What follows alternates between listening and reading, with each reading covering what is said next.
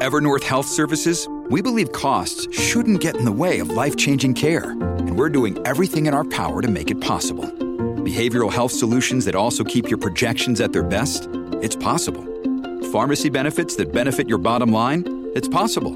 Complex specialty care that cares about your ROI? It's possible. Because we're already doing it. All while saving businesses billions. That's Wonder made possible. Learn more at evernorth.com/wonder. This episode is brought to you by Shopify. Do you have a point of sale system you can trust, or is it a real POS? You need Shopify for retail. From accepting payments to managing inventory, Shopify POS has everything you need to sell in person. Go to shopify.com/system, all lowercase, to take your retail business to the next level today. That's shopify.com/system.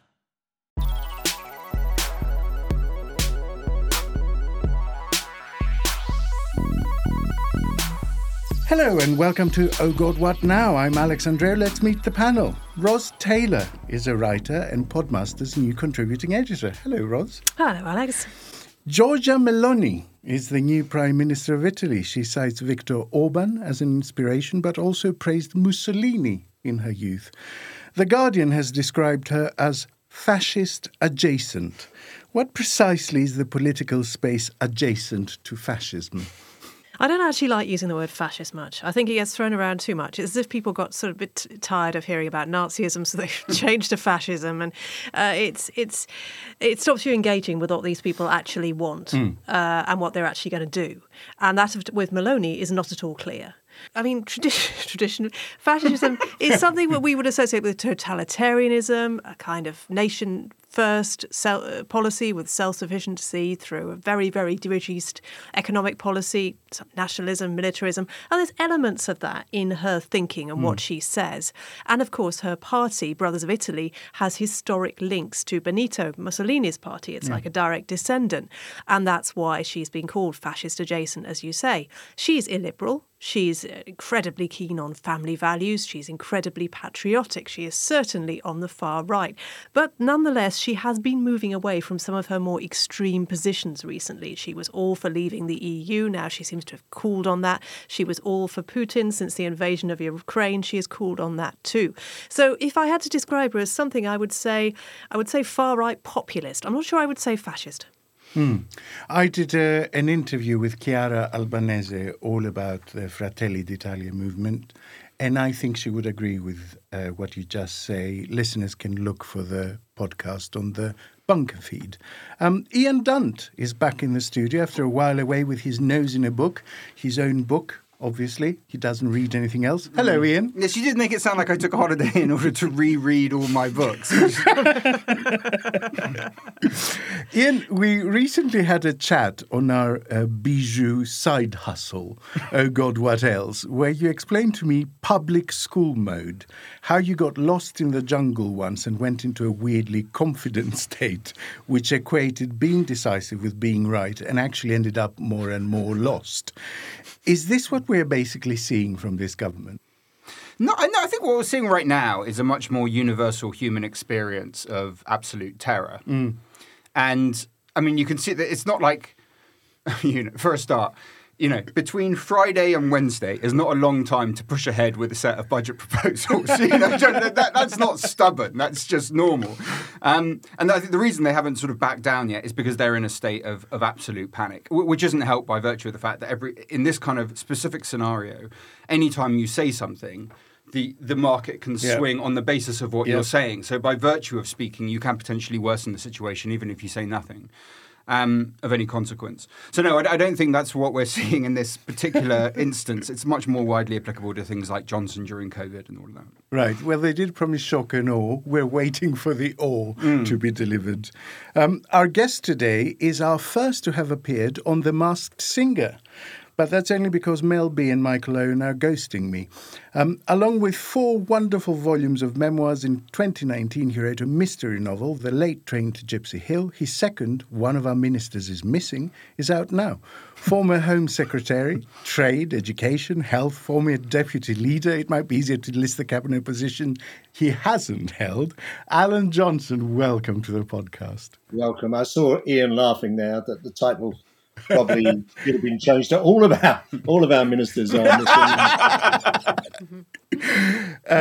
MPs are no strangers to the publishing side hustle. John Bercow wrote about tennis. Nadine Dorries has a whole catalogue of bodice rippers, as they're called.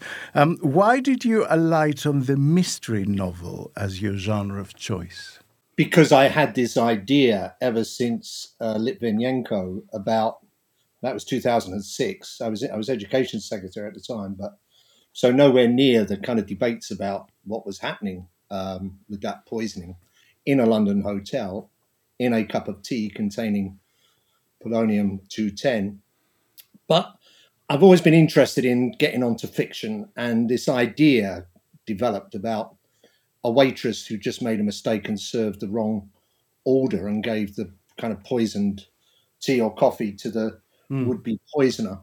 And so when I eventually managed to, when I was sick of writing about myself and really wanted to tackle the really, I think, the difficult part of writing, developing character and plot, creating a world that that your readers will amazingly become involved in for 80,000 pages of it. This was the first thing that came to mind. And because I then got a 3-book deal with the same detective, I wasn't going to quibble with that.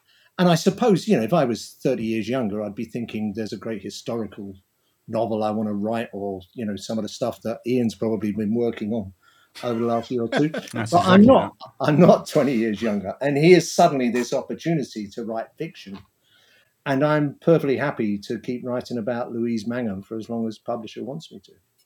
The titular missing politician is Foreign Office Minister Lord Bellingham. Is he based on anyone in particular? No, certainly not Henry Bellingham, who you may remember because Spencer Percival. And one of his descendants came into Parliament around about the same time as me. And I'm not sure whether he's in the Lords now. I think he is in the Lords now, actually. Is he? Yeah. But the name just struck me as a good name. Lord Bellingham seemed right. I didn't think about the ramifications of that until afterwards, but he hasn't sued me yet. So it's not him. No, it's just, the kind of people who come into the Lords disgracefully in our system come in because, someone looked after the Prime Minister's spouse's dogs for a while. They'll get in the Lords. It's a terrible system. And so given that someone had to go missing in the White Mountains of Crete, I wanted it to be a peer. And there's bits, the politics, as you've read part of it, I know, politics is very much noises off stage. This is a mystery. My first one was more of a love story than anything. Yes, you're right. Had it been a very central government figure, a completely different set of machinery would have swung into action. Yeah. But making him quite a junior, sort of obscure figure. Important enough for the Greek police to have a liaison officer from Scotland Yard, which is how I got Louise Mangum involved over there, but not senior enough to send everything else, that would, if God forbid, Liz Truss went missing at the weekend, there'd be a much greater story. Did you have to do a lot of research that may have looked to the casual observer like a lot of long holidays by the sea? No, it didn't. I was joshing with you before we went on air. I love Crete. And my wife suggested to me, as we drove through the White Mountains, what a perfect place for a minister to go missing. Sounds like a threat. It does sound a bit like a threat. Were you having a domestic at the time? No. Funny enough, she dropped me off and then the car disappeared, but she did come back. In this week's show, Truss and Kwarteng's budget proves about as popular as a prosecutor at a Trump rally, and reports are that letters of no confidence are already being drafted. Surely there's a template by now. Labour's conference was an absolute love-in, but do they look ready to step into the economic vacuum the Tories will leave behind? Plus, in the extra bit for Patreon backers, Kenneth Branagh has strapped on the prosthetics to play Boris Johnson in the new series about the pandemic, This England. Too soon? Before we get started, a little bit of news. If you're enjoying our companion podcast, Doomsday Watch, and its world tour of the apocalypses to come, the first ever Doomsday Watch is happening in London on Thursday, the 6th of October, nuclear war permitting. It's all taking place at 21 Soho, a venue near Tottenham Court Road, and tickets are on sale now. Presenter Arthur Snell will be talking Ukraine and more with nerve agent expert and former US Secret Serviceman Dan Cazzetta. And our producer Andrew will turn the tables on Arthur and interview him about serving in Afghanistan, Zimbabwe, Yemen, Iraq, and the front lines of podcasting. Search Doomsday Watch 21 Soho to find tickets, or just follow the link on the show notes. First this week, I bet the Tories are ready for Rishi now, after only days on the job. After only days on the job, Kwarteng's Tresonomics looks about as astute as a Trojan knight manager saying, "What a gorgeous wooden horse. Of course I'll sign for it." Sterling has lost a chunk of its already weak value. Interest rates are expected to climb to 6%. Lenders have withdrawn their fixed-rate mortgage products. Analysts are predicting Kwasi Kwarteng's plan for growth will actually shrink the economy.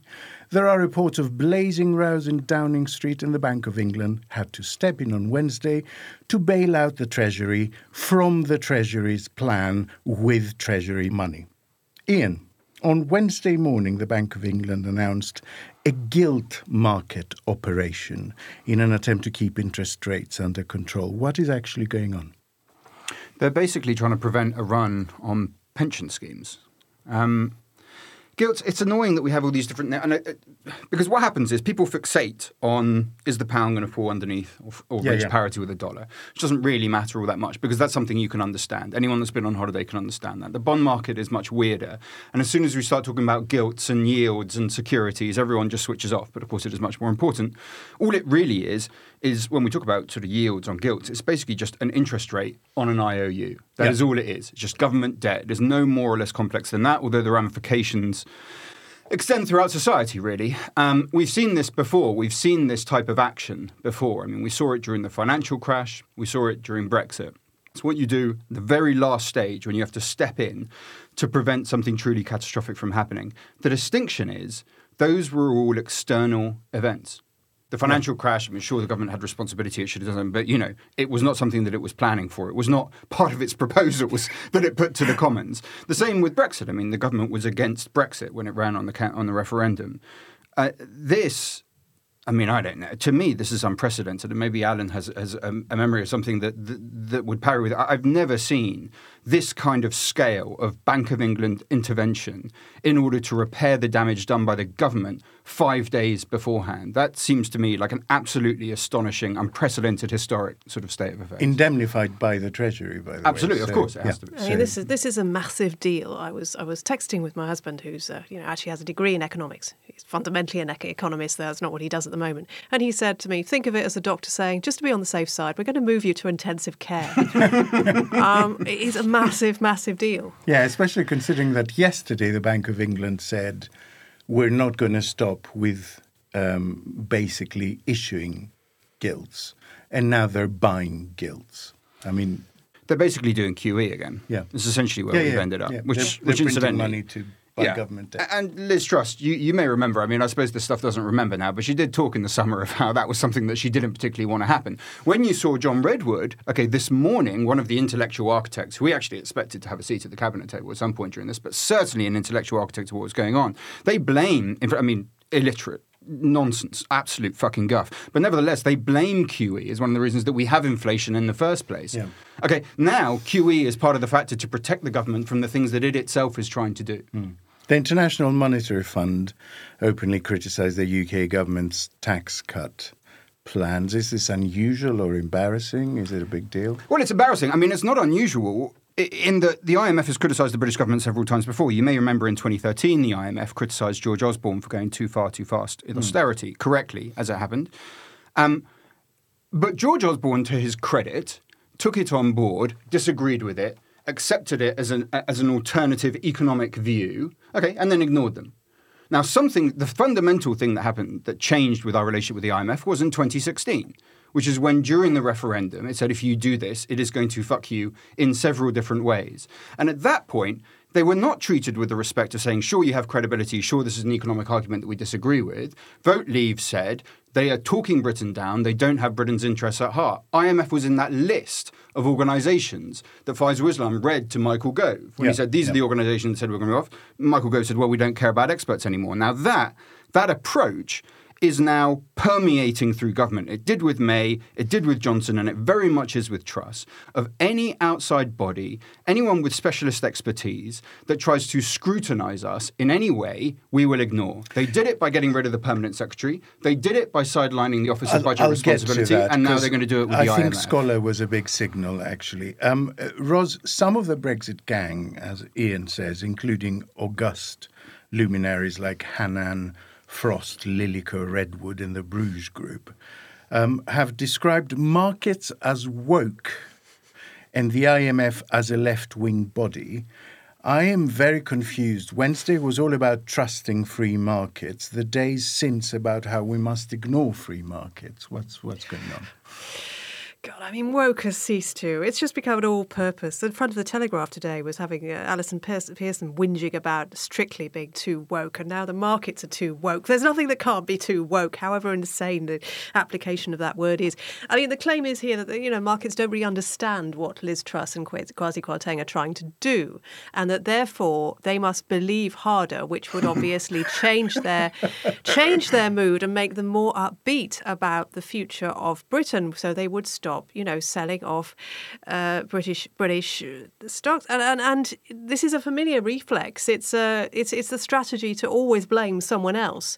It seems to be reaching such a point of insanity that I wonder how much longer this can persist, and I wonder how long this government can persist. But we're going to no doubt get to that later. They love the invisible hand until it gives them the invisible finger, it seems to me. Same people have also advanced the theory, and I love this juxtaposition, that the market reaction is not to the budget, but to the prospect of a Labour government. So these woke lefty markets are terrified of a Labour government. I mean, will Starmer ever recover from anyone this? Who puts forward that theory, frankly, has debased themselves in the eyes of the people they think they ought to be backing, because they should not be suggesting that at this point we could possibly have a Starmer government. It's maybe too long ago to blame the last Labour government for everything, so now we're moving on to the one that doesn't even exist yet.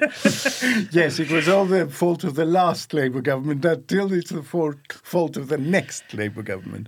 Now, lols aside, Kwarteng has said he will give more details in his budget proper in 8 weeks. Truss has not said a word. Every line of that budget is getting more expensive, by the way, day by day as borrowing costs climb. Starmer and Reeves are in battle mode. Can the government's holding pattern really last 8 weeks? No. I don't think they know what to do at the moment. And that is why we are not seeing Truss and we are not seeing Kwarteng. We heard reports earlier this week that they were actually fighting, which surprised me somewhat because I thought apparently they were all supposed to be on the same page and thinking exactly the same way. But allegedly, Kwarteng was saying we have to make a statement to reassure the Bank of England, and Truss said no. So they were fighting over that.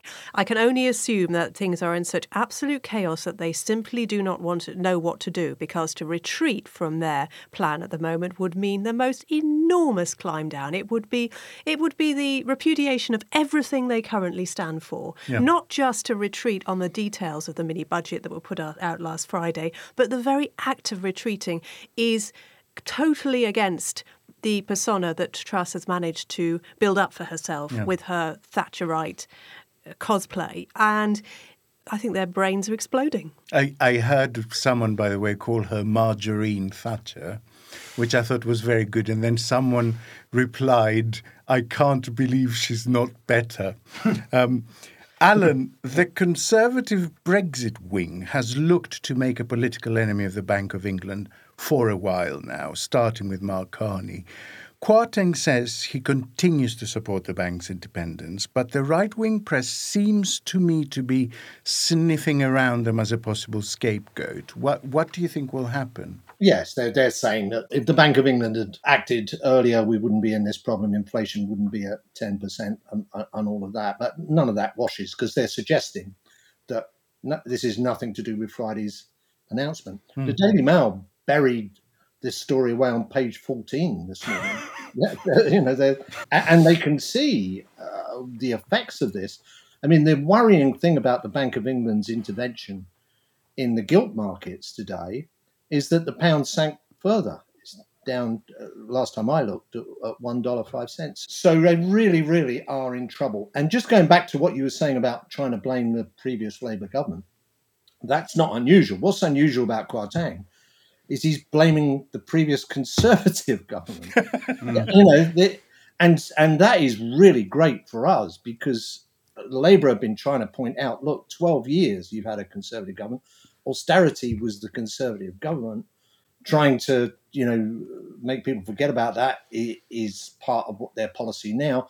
Cutting the police by 20%. 20% of police numbers disappeared. That happened under the same government that's busily trying to recruit police officers to make up for that. But Alan, it went off stage very briefly and came out wearing a new wig. Yeah. Surely it's a different. We're meant to suspend disbelief. In this panto, aren't we? And I think what happened was they suspended disbelief within the Conservative Party because they just had an internal debate over 6 weeks in the summer.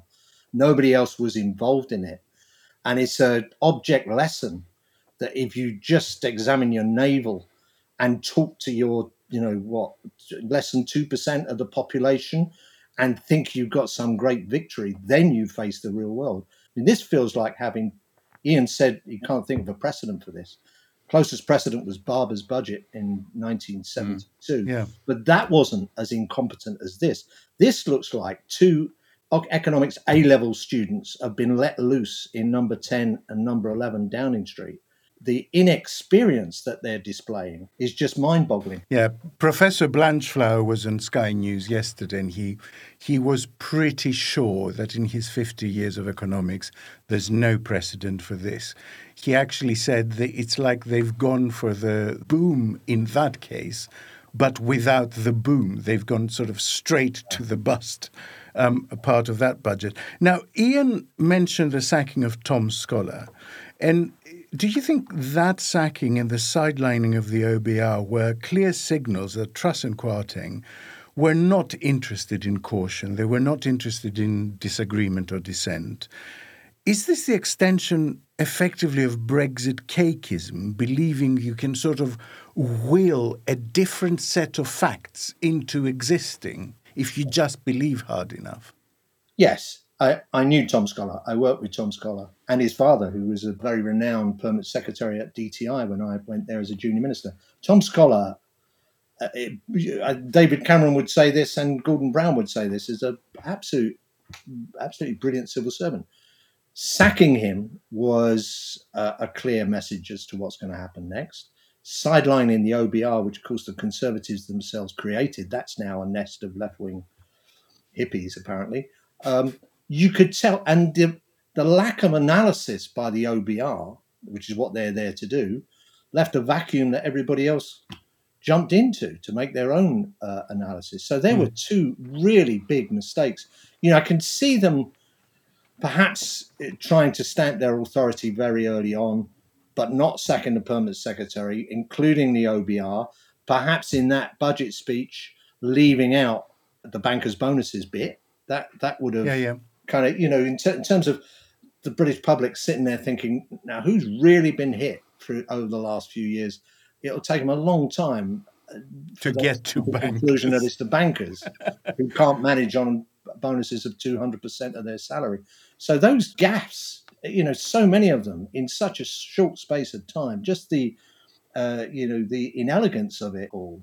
And the thing is, it's not even just that they make the errors by not having the scrutiny. Yeah. It's also that the market reaction becomes more severe because we are getting rid of our own risk premium. It's because of these institutional factors that we put on decision making that we get that kind of generosity from the markets, on bonds, because you're like, we're not marking our own fucking homework. As soon as you go, well, actually, all of this looks insane and we're going to market ourselves, then the markets obviously take note of that fact. And that's something I wanted to ask all of you, actually, that, is this what comes of escaping scrutiny? Have Conservatives effectively profoundly misunderstood the role of criticism in forging robust policy? Because it seems to me prorogation was something everyone was advising against internally, went ahead and did it anyway, fell on their face. The Northern Irish Protocol, same stuff. The Rwanda policy, same stuff. What do you think, Rose? It seems to me that this is a group of people who are suffering huge amounts of hubris, but in a sense, you can't blame them. I mean, I do blame them, clearly. But I know why they think. I know why they think the way they do. They think the way they do because they have succeeded in doing something profoundly stupid and irrational in the case of Brexit that only a small majority of UK voters supported, that was not sold in any way that gave an indication of what it would actually do to the country. You may recall, and I've said it before and I'll say it again, we were never going to leave the single market. And then we had to leave the single market. And the more they have pushed for the most extreme versions of whatever policy they are after, the more they have got. They have always kept the support of the right-wing press.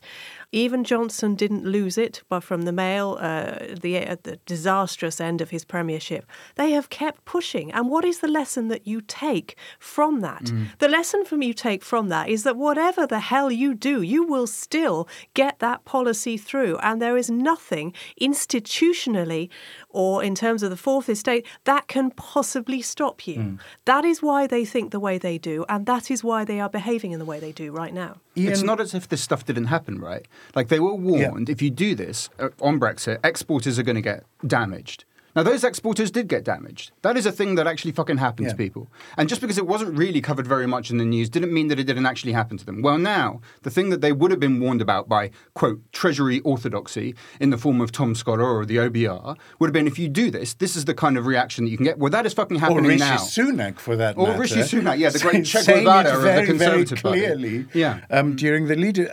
Ian, on that, how significant do you think is the presence of these various economists for Brexit? The people who were preaching precisely what you said before the referendum, acting as self-described unofficial advisors to this government. We've seen a parade of Minford, Lyons, Lilliker, Jessup desperately trying to defend these policies. Is this as simple as Truss having had just really awful advice? I think that makes it too easy on her.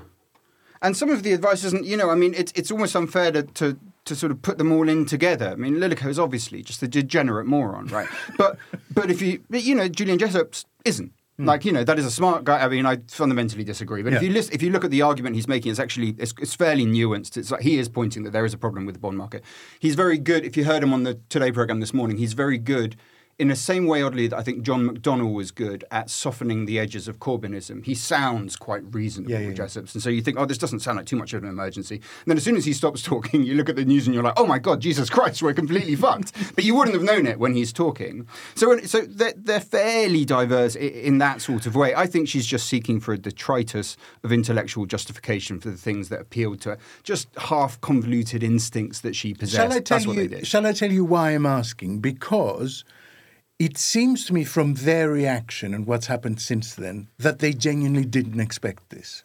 If these people were giving economic advice to the government, they may have chosen this course of action, but they would have said, look, it's going to be mayhem for a couple of weeks, stay the course, it's going to calm down, expect this. It seems to me from what I've seen that they thought this was going to go down a treat, that people were going to be lining the streets and applauding them for bringing back proper conservatism, that they were genuinely taken by surprise. But haven't we all been taken by surprise? I mean, I certainly have. So, I mean, the piece I wrote after the budget was very critical and said that lots of bad things will happen as a result of this. I certainly didn't think that we would be in this position in 5 days' time. And that's partly because we talk about this thing called the market and we slightly anthropomorphize it. What it is billions of individual decisions taken in a situation of information scarcity. Okay, and like on that basis, it's very hard to predict when tipping points come. This was the argument that was used against us for years on austerity. Where is the tipping point? Where is the tipping point where suddenly the market charges you too much debt? Well, here it is. This is what it looks like. It is happening right now. Alan, politically, is there a way out of this kind of tailspin? I mean, once you're in the eye of the storm, the press begins to turn, markets are betting against you, and you are merely reacting to events. Is there any way to, and I say this with bitter glee, to take back control? Those 3 words. No, I don't think there's no easy option for them. Every option is a bad option. What does she do? She sacks Krytank. Well, she's so bound together with her chancellor that won't work. Can she do what you were suggesting? I think Ros was absolutely right. If they back down from this, their big flagship policy that in a way got them elected in those debates amongst Conservative voters, when Rishi Sunak had to make the argument, look, sorry, I know it's the highest tax rate for 70 years, but there's a reason for that. And you can't just reduce taxes at this stage, at some stage maybe. I mean, he was the grown-up in the room. So she can't back down. If they U-turn on this, they're almost in a worse situation than... So there's a second really horrible option there, which is swinging cuts. Yeah. I mean, that's what he's going to... It's either at Monday at the Tory party conference, when the Chancellor will speak, traditionally at Tory conferences. And that gets them into trouble because all the other parties are saying recall Parliament and come there to say what you want to do. But on Monday, he could well announce that, here's a little taster for how we're going to pay for this. And we're going to pay for it by cutting public services. Back to the age of austerity. Whereas really most of this policy has been built on the fact that the age of austerity was wrong. The criticism of George Osborne for the way that he handled things after 2010, and suddenly they're going to be in the same situation. So there's no easy way out for themselves, but for them, neither should there be, given the magnitude of the error that they've made. This episode is brought to you by Shopify. Do you have a point of sale system you can trust, or is it a real POS? You need Shopify for retail. From accepting payments to managing inventory, Shopify POS has everything you need to sell in person. Go to shopify.com/system, all lowercase, to take your retail business to the next level today. That's shopify.com/system.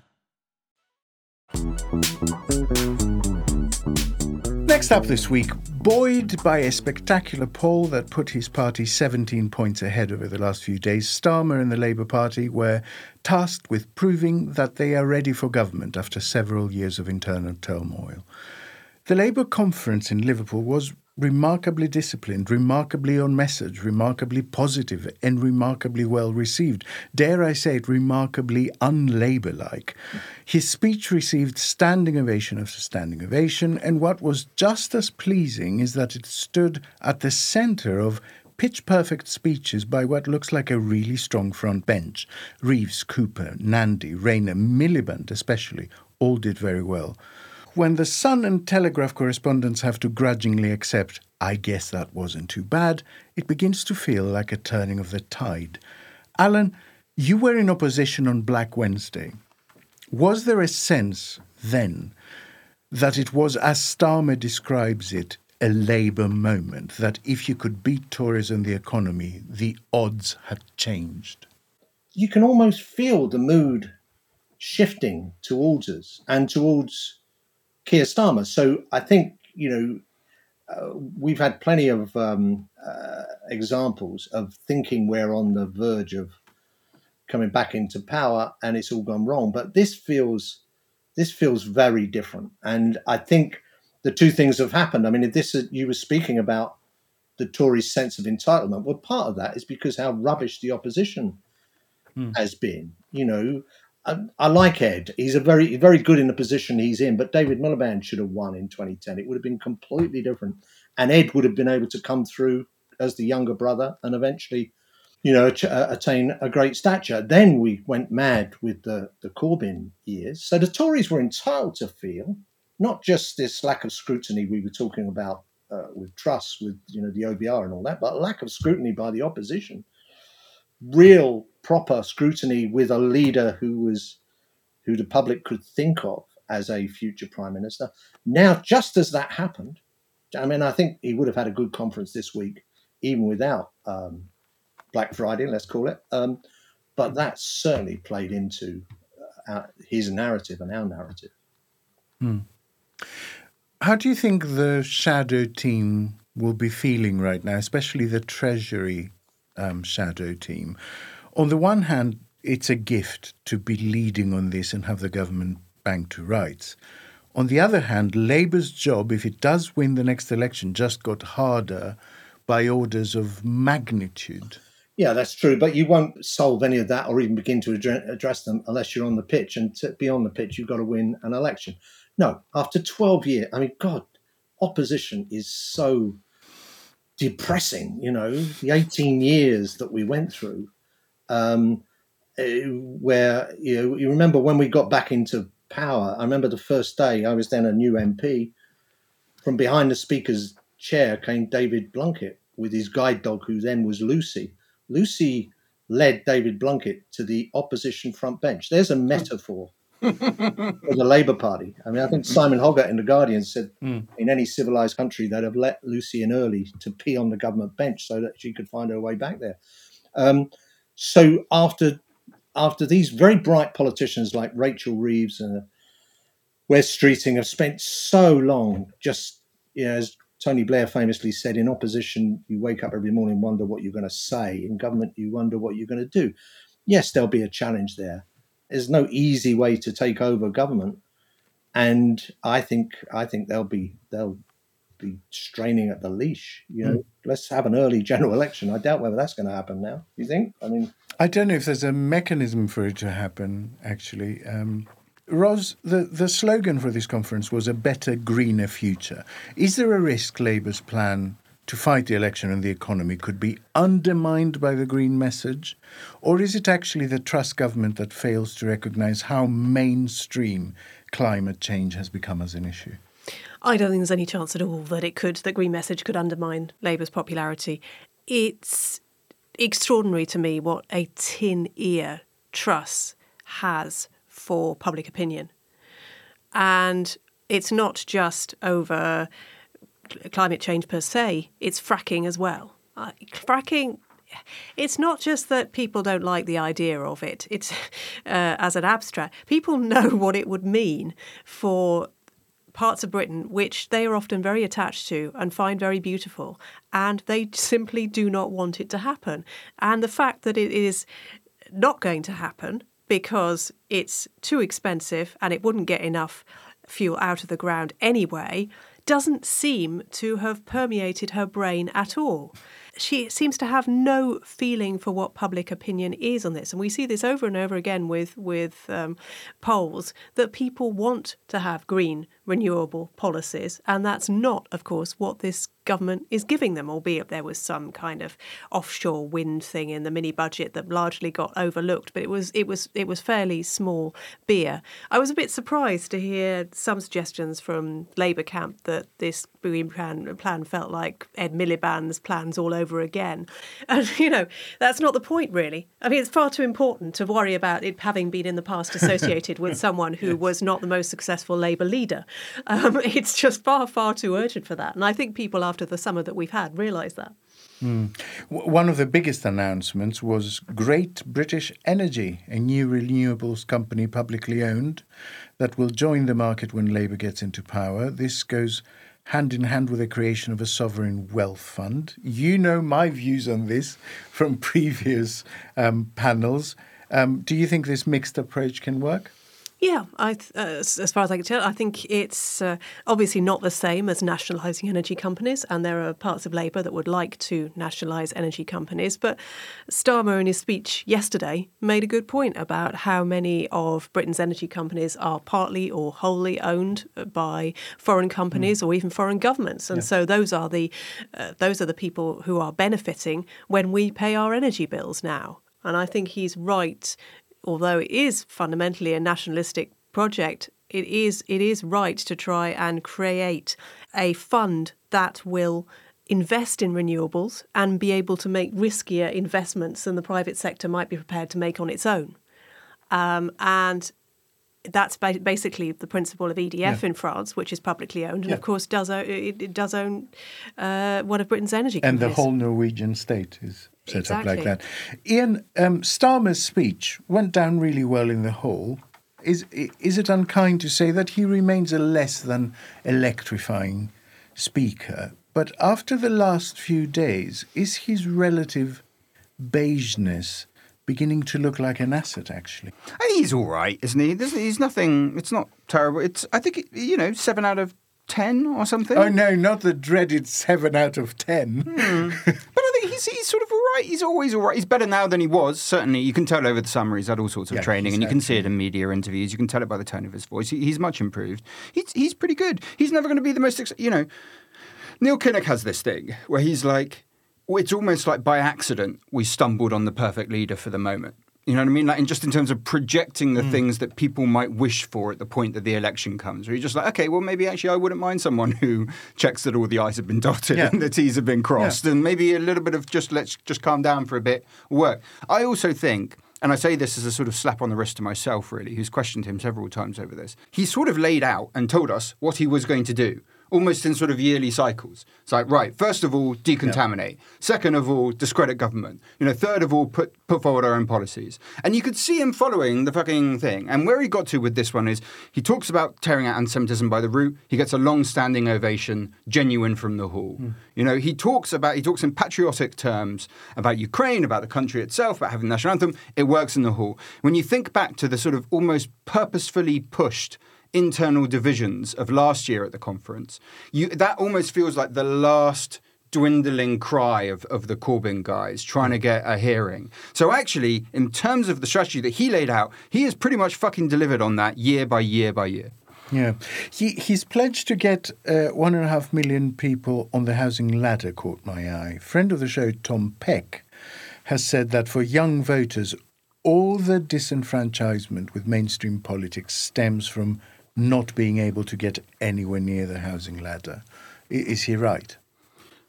Well, there's a lot of truth there. I mean, it's even more severe than that, isn't it? It's a generational assault, really. Yeah. By a party that only has interest in one part of the population. I mean, you could expand it more, right? You could look at the difference of the treatment of, I mean, it seems ironic saying it now, but like national insurance and income tax, right? Like income tax is paid for by people typically who have jobs. National insurance, in that capacity isn't much more, beneficial towards pensioners, and therefore is stayed at a different level to income. You can see it in pretty much every granular aspect of the economy and of social policy that you look at, that this is a government that has been delivering for the last 12 years exclusively to older people and has been sacrificing young people on that altar.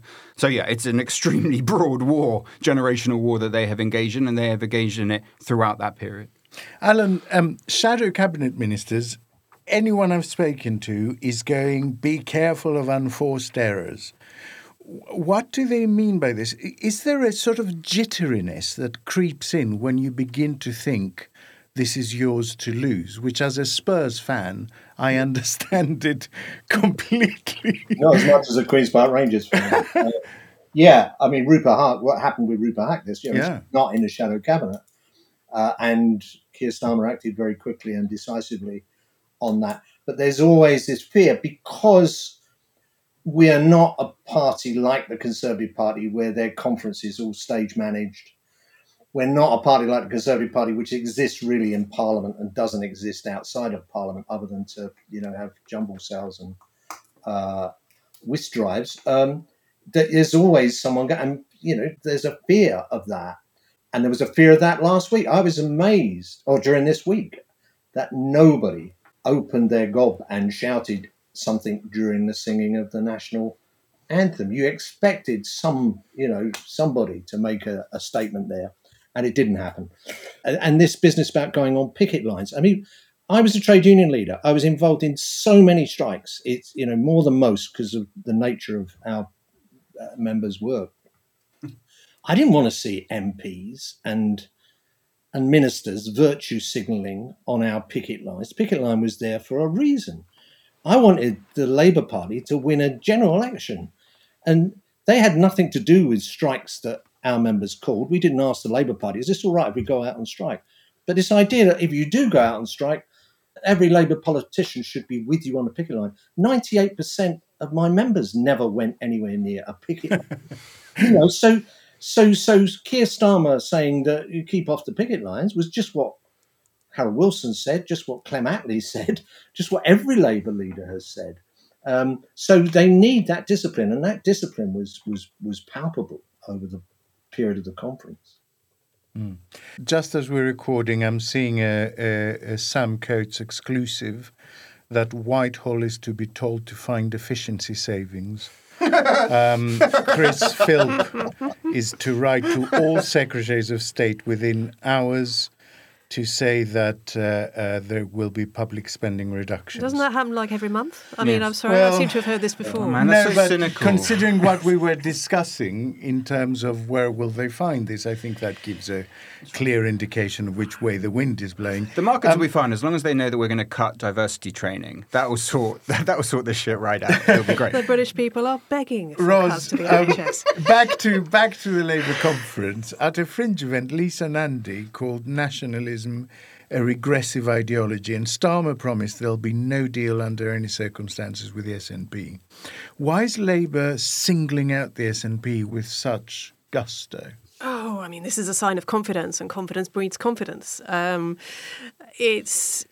betting. Well, look at the current government. Confidence doesn't always breed confidence, I'm afraid. Well, in a way it does, as I was saying earlier. That can breed arrogance, but that's a different thing, I think.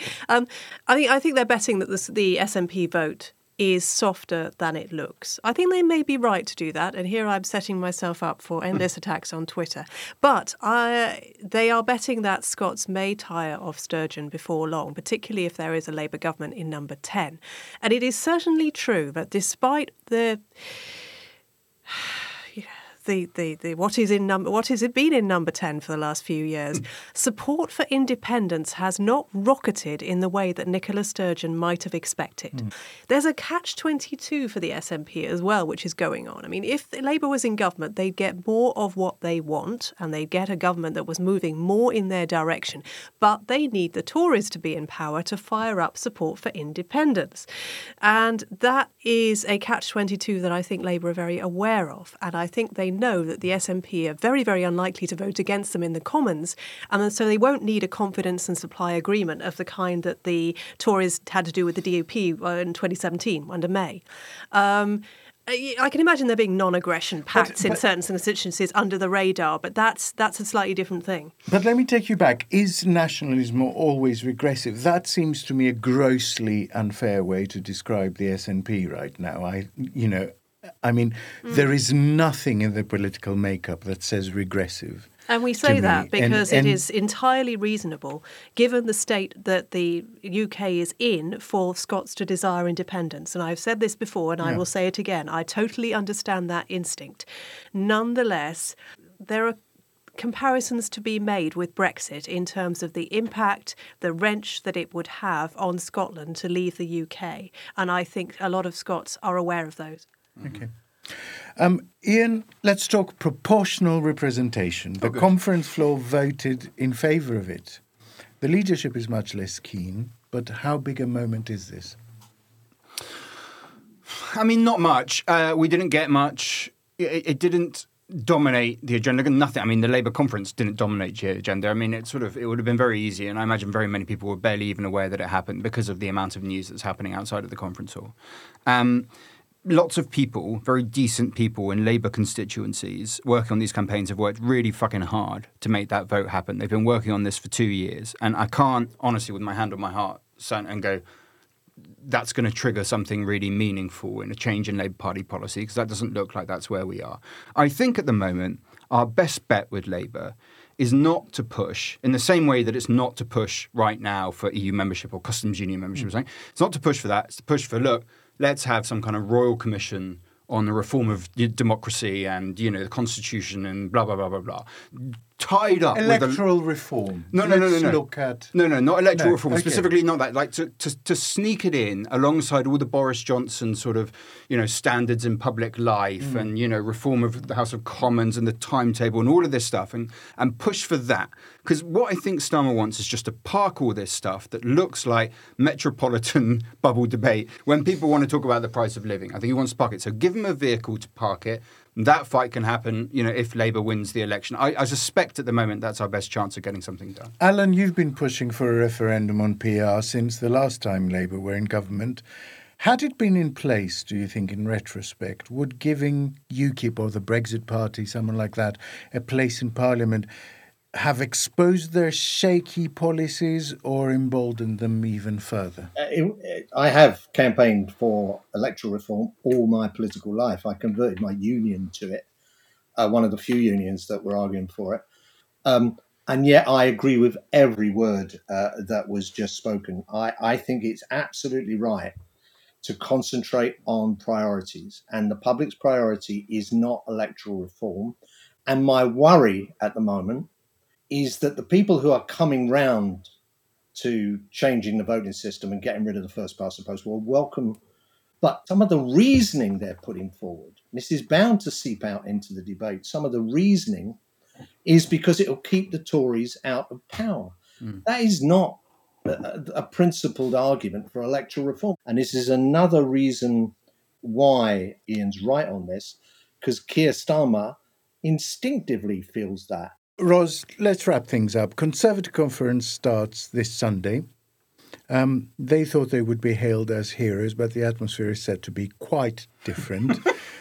Loads of big beast backbenchers are actually boycotting it. There are news of a whole list of people like Sajid Javid and Rishi Sunak, David Davies, that are not even going. They can't really announce anything that costs anything, or markets will tumble again. What can they hope for out of this conference? It's hard to know. I mean, possibly they could hope to buy some more time in terms of maintaining a degree of internal unity and coherence. It depends how much they can block out the real world as they gather in Birmingham, or how much it will intrude on the conference bubble. Truss will undoubtedly deliver a speech in which he seeks to channel Thatcher in terms of style and message. Ladies not for turning. You will almost certainly hear a variation on that, even if she isn't quite crass enough to repeat the phrase in its entirety. But that will be what she is trying to do.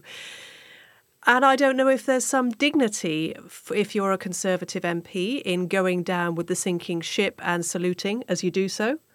I cannot imagine that this can in any way turn round their fortunes, because we know that the more that the public sees of Truss, and undoubtedly her speech will get some airing on the news, the more they see of her, the less they like her.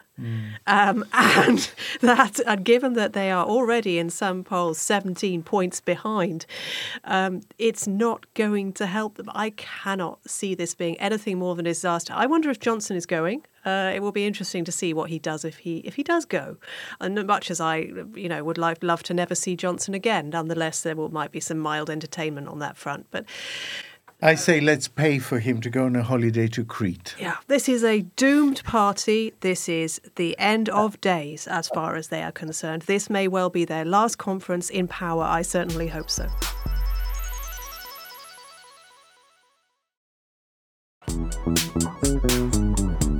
Before we go, let's take a look at the stories that aren't getting the attention they deserve in Under the Radar. Ros? Yep, this is the news that appeared strangely enough in the Daily Mail, but there you go, that the French were on the point of doing a deal over migrants crossing the Channel, and there was going to be a degree of cooperation offered between the French and British border authorities, and it all got nixed after Truss made her crass, again, I use the word again, comment about whether Emmanuel Macron was a friend or foe during the leadership campaign. And he was he was so irate about it that he said, right, that's not happening. We saw that moderate response where he said something articulate that just made me want to weep for the state of this country. But in actual fact, what they did was nix a deal that would have helped to address this issue. I missed that. That really did go under the radar, and it's completely in our wheelhouse, really, isn't it? How about you, Ian? Iran. Because of what's happening here right now, and I suppose Ukraine, we're not talking about it that much. We're talking a bit. What's happening in Iran is extraordinary. It's not just the scale of the protests against the regime. It's specifically the fact that young men are going out to support women. And that is a precondition of successful change. And like the women that are being killed there, many of them have been murdered now by the forces. Look at the video. There's a video that I would recommend that you look online of one of the women who was shot. Her name is Hadis Najafi, okay? And it's a very short video. You only see the back of her head. It's on the day of the protest. And she takes her hair, which is uncovered, and she ties it up in a knot before she goes into the protest. And right in that moment, you see so much of what they fear, which is not just about this classic way that the stuff around, the veils discussed. It's always about, beauty and modesty and all of that. It's not. It's that she's in control of her shit. She would do up her fucking hair if she wants to and run into a protest, which is exactly what she did. And they murdered her for that. There's not much that we can do from here to help. I've asked what can be done, and there's very little from the outside. There's some tech stuff that I just can't understand around sort of, using your own sources to do a virtual sort of backup so that they can use, and I just can't get my fucking head around it. If you're a tech person, that can be done. Right. But what you can do is just make noise about what they're doing in Iran, because the bravery that they're showing in the face of oppression is truly fucking extraordinary. Alan, how about you?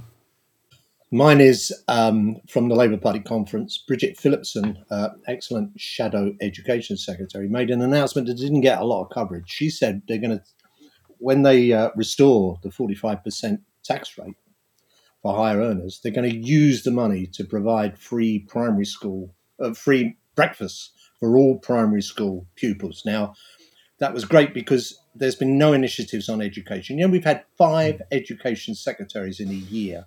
In the year between my first thriller and second thriller being published in September, 5 education secretaries. James Cleverly was the education secretary virtually through the school holidays.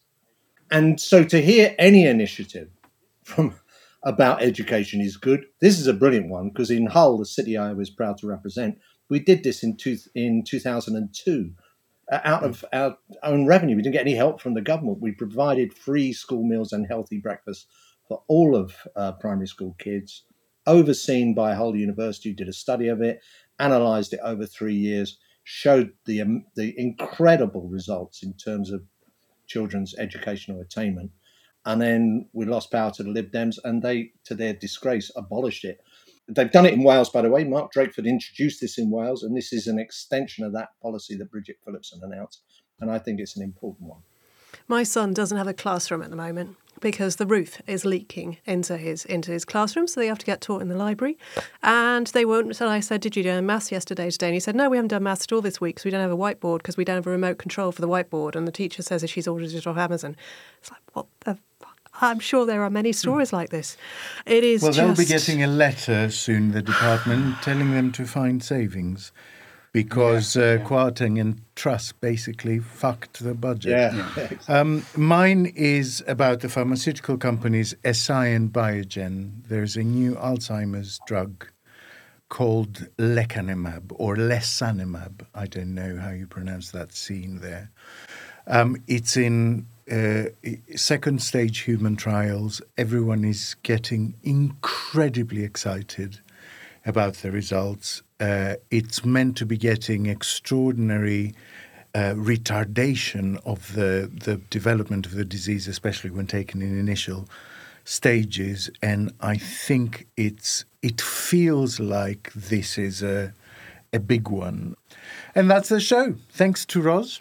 Thank you. To Ian. Thank you very much. And to our lovely guest, Alan Johnson. Thank you. Alan Johnson's second political thriller, One of Our Ministers is Missing, is out now. And stay tuned for the extra bit exclusively for backers on Patreon. That's after our theme song, Demon is a Monster, by Corner Shop, and a thank you to some of the backlog of loyal and brilliant supporters. Thanks so much to Anna McDuff, Glenn Sayer, Amy Luce, Niall Scott, Tobias Andrews, LA, Felix Chapman and Daz Wright. Thank you from me to Simon Long, Christian Wren, Joe Fitzgerald, Mark Gelbert, Gareth Morgan, Richard James, Elizabeth Munn and Kyle MacDonald. And a big hug from me to Heike Stopper, Mike McMahon, Richard Terry, Anna Miller, David Patterson, Jim Lee, Ian Mardell and Greg Barron.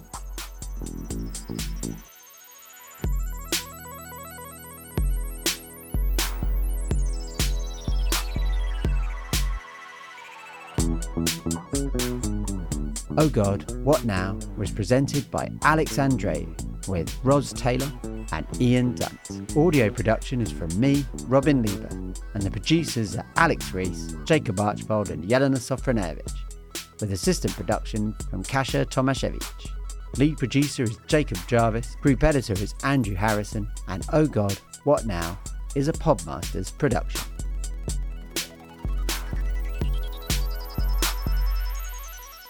Welcome to the Extra Bit, exclusive for Patreon backers. This week, Sky released This England, a dramatisation of how Downing Street reacted to the COVID outbreak, both in the country at large and within its walls.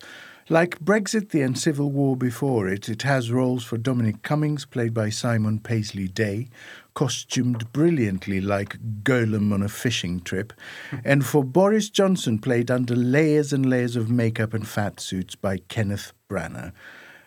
Ros, Ian and I have seen it. What were your initial thoughts? Oh, this was so traumatic. It was hard to watch. I never want to go back to that period in my life again. And, just seeing it all unfold again and the ghastly inevitability that you knew was coming and was not acknowledged. It was just, it was traumatic. But I've heard suggestions that it's too soft on Boris Johnson. It's too kind. That was a little teaser for the bonus bit of this week's podcast. If you'd like a little bit more Oh God What Now every week without ads and a day early, then sign up to back us on Patreon for as little as £2 a month. You'll also get our exclusive weekly minicast, Oh God What Else, every Monday morning. Your support keeps us going. Thanks for listening. See you next week.